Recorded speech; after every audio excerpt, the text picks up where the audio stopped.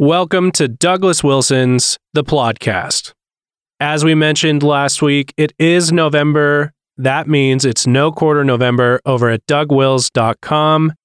Additionally, Doug has released Ecochondriacs, which he is releasing chapters of on Blog and Mablog at dougwills.com. You can pre-order that book at canonpress.com.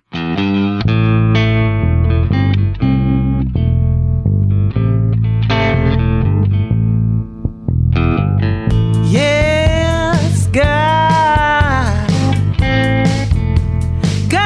don't never change. So welcome to the Plodcast. This is episode 167. If you were looking for the Plodcast hosted by Douglas Wilson, that's me, and you were looking for Plodcast 167, you've come to the right place.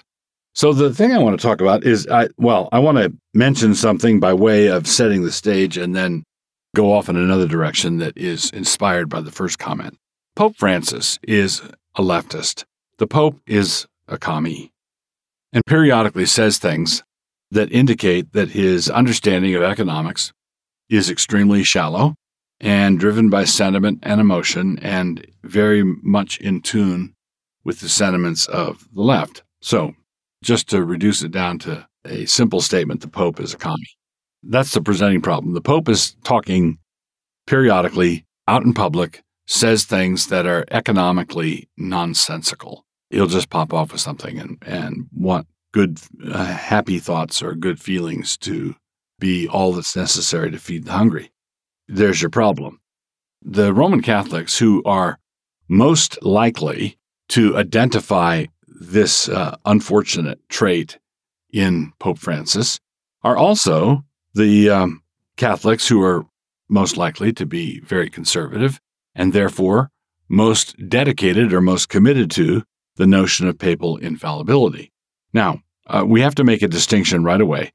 The doctrine of papal infallibility is not a doctrine that says every pope, every time he says anything, is always guarded against error.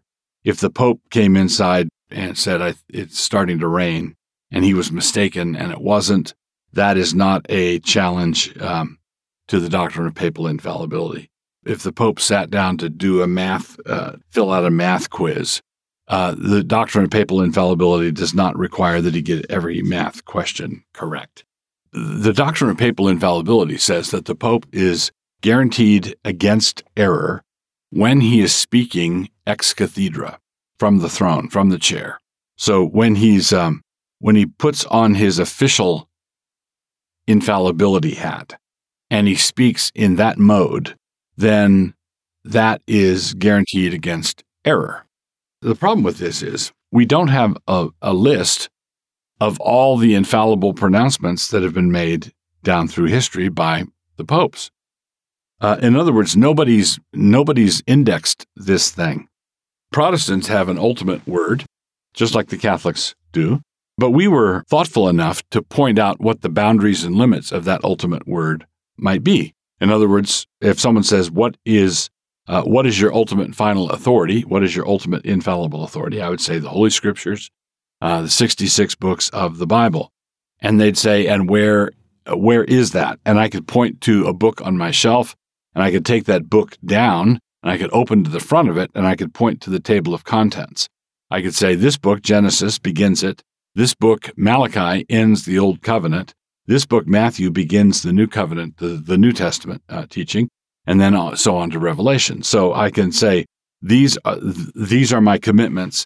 I'm telling you where my ultimate commitments are, and I'm willing to specify what they are. I'm not just giving you my ultimate, I don't want to say, well, my ultimate commitments are the Word of God that he spoke to a prophet deep in the forest, and that prophet subsequently died. In other words, a word that's not specified isn't any good to anybody, right? So when Protestants point to the Scriptures, they've got boundaries. There's an X on the map that says you are here. Or if you're driving across the country and you come to a boundary and you're leaving Montana and entering Idaho. Well, the problem with the doctrine of papal infallibility is that we don't have a table of contents for all the infallible pronouncements.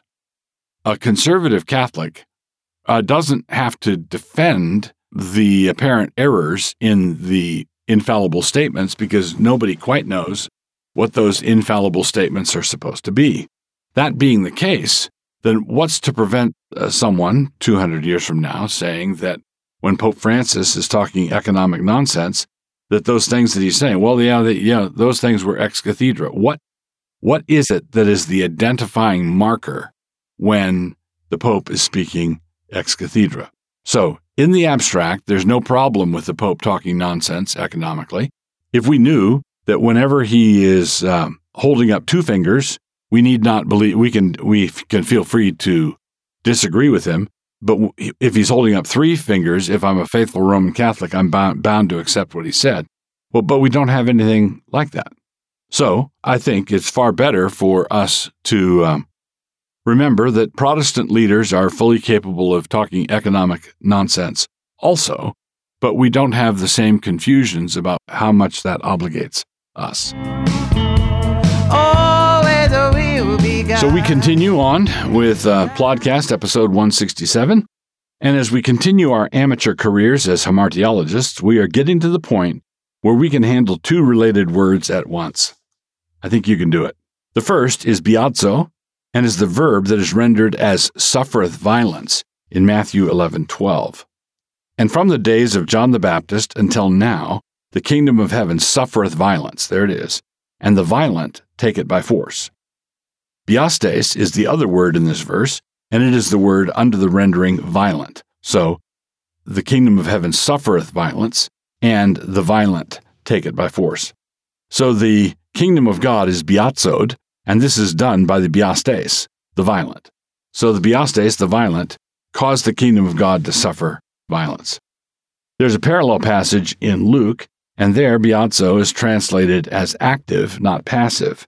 In Matthew, it's the kingdom of heaven suffereth violence, like it's the recipient of that action. In Luke, it's translated as active. The law and the prophets were until John. Since that time, the kingdom of God is preached, and every man presseth into it. Right, so every man presseth into it. In Matthew, it says the violent take it by force, and here it says every man presseth into it. That's Luke 16. Now, this is one of the Lord's sayings that has to be regarded as cryptic. Are these violent ones good guys or bad guys? Is the Lord commending an impetuous seizing of the kingdom with a kind of holy impatience? Or is he predicting that bad men will arise and do bad things to the kingdom, kind of like the birds in the parable of the sower, and perhaps in the parable of the mustard seed? You remember where the birds come and roost in the branches of the mustard seed. If the kingdom of God is like a mustard seed growing up into a huge garden plant, so big that birds can come and nest in the branches, and Jesus points out that they do so, is that just a wonderful agrarian pastoral scene? Oh, look at the beautiful birds nesting in the branches? Or are the birds the same as they are in the parable of the sower, where they represent the devil and his agents, where the birds take the seed away in the parable of the sower, and the birds are corruptions that enter into the church once the church is established? And so you can go back to Matthew 11 and go back to Luke 16 and take those passages either way. In other words, the violent are bad guys who are bringing their corruptions into the church, which, when you look at the history of the church, did in fact happen. Or we can say that there's some people who are so eager for salvation that they press hunger and thirst for righteousness, and Jesus promises that they will be filled, right? So either way we take it, there's wisdom for us. But only one of the ways would be hamartiology proper. So we're continuing on with Plodcast, episode 167. The book I'd like to talk about during this book review section is Heretics by G.K. Chesterton. Heretics was a book I read years ago, actually decades ago, a long time ago. And I recently decided to listen to it. I get a lot of reading done by means of Audible as I, in 3-minute pieces going around town. And I just recently finished listening to Heretics again. Now, Chesterton, and this is one of those things where Chesterton is at his best. what he does is, in this book, is he has a number of, you might call them sketches, of some of his contemporaries. And he talks about basically the problems, the heresies that were embedded in their outlook, in their world and life view. So you might think, well, these guys the guys he's interacting with are dead and gone. Yes, they are. And they're not even major figures in the same way that they once were. Yes, that's true also. But it's really striking. It struck me again how perennial Chesterton is, how perennially wise Chesterton is. He treats George Bernard Shaw, who was a friend of Chesterton's and a debating partner. He addresses Shaw. He has a chapter on Rudyard Kipling, for example. He has a chapter on H.G. Wells. He has, so he's interacting with these popular figures at the time. And his usual Chestertonian custom of looking at everything upside down, or at least sideways, is very much in evidence. Here's a recent thing that I got from Chesterton that is a striking example of this. He argues that people are much more provincial if they're urbanites. If they live in big cities, they're much more provincial and limited. And if they live in villages, they are much more cosmopolitan and broad-minded. And you say, well, what kind of sense does that make? If you live in a thriving, teeming urban center, why would you be more provincial than if you lived in a little village just out in the hinterlands? But Chesterton's reason for this, once he points it out, is compelling.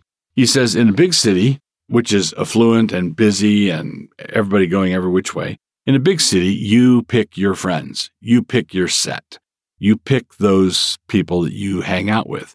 And there are enough people just like you for you to pick from. You can find the church or the club or the organization that attracts people like you, and then you find yourself hanging out with people who fit that category. In short, in the city, you pick your neighbors. In the city, you pick your friends. And Chesterton then says, in the village, God picks your friends. God picks your neighbors. They're assigned to you. And that means you have to figure out how to get along with all sorts. And he uses the vivid image of if you were doing your own self-selecting process, that would result in a certain state of affairs, as opposed to individuals being dropped down the chimneys of random houses throughout the village. And then he says, but being dropped down the chimney is exactly how we all came into our families. That's what actually happens. We are assigned our families. We're not up in heaven filling out application forms of what sorts of families we would find suitable. We are just assigned to one. We're dropped down the chimney. Anyway, heretics. Chesterton is alive, vibrant. His wisdom crackles. It's just very, very good. So basically, if you want to read everything Chesterton ever wrote, then there's a way of doing that. Of course, there's the collected works of Chesterton. But if you just don't have the time for that, but you want to appreciate him, I'd recommend Orthodoxy. I'd recommend The Everlasting Man. And I'd recommend What's Wrong with the World. And I'd recommend this book, Heretics by Chesterton.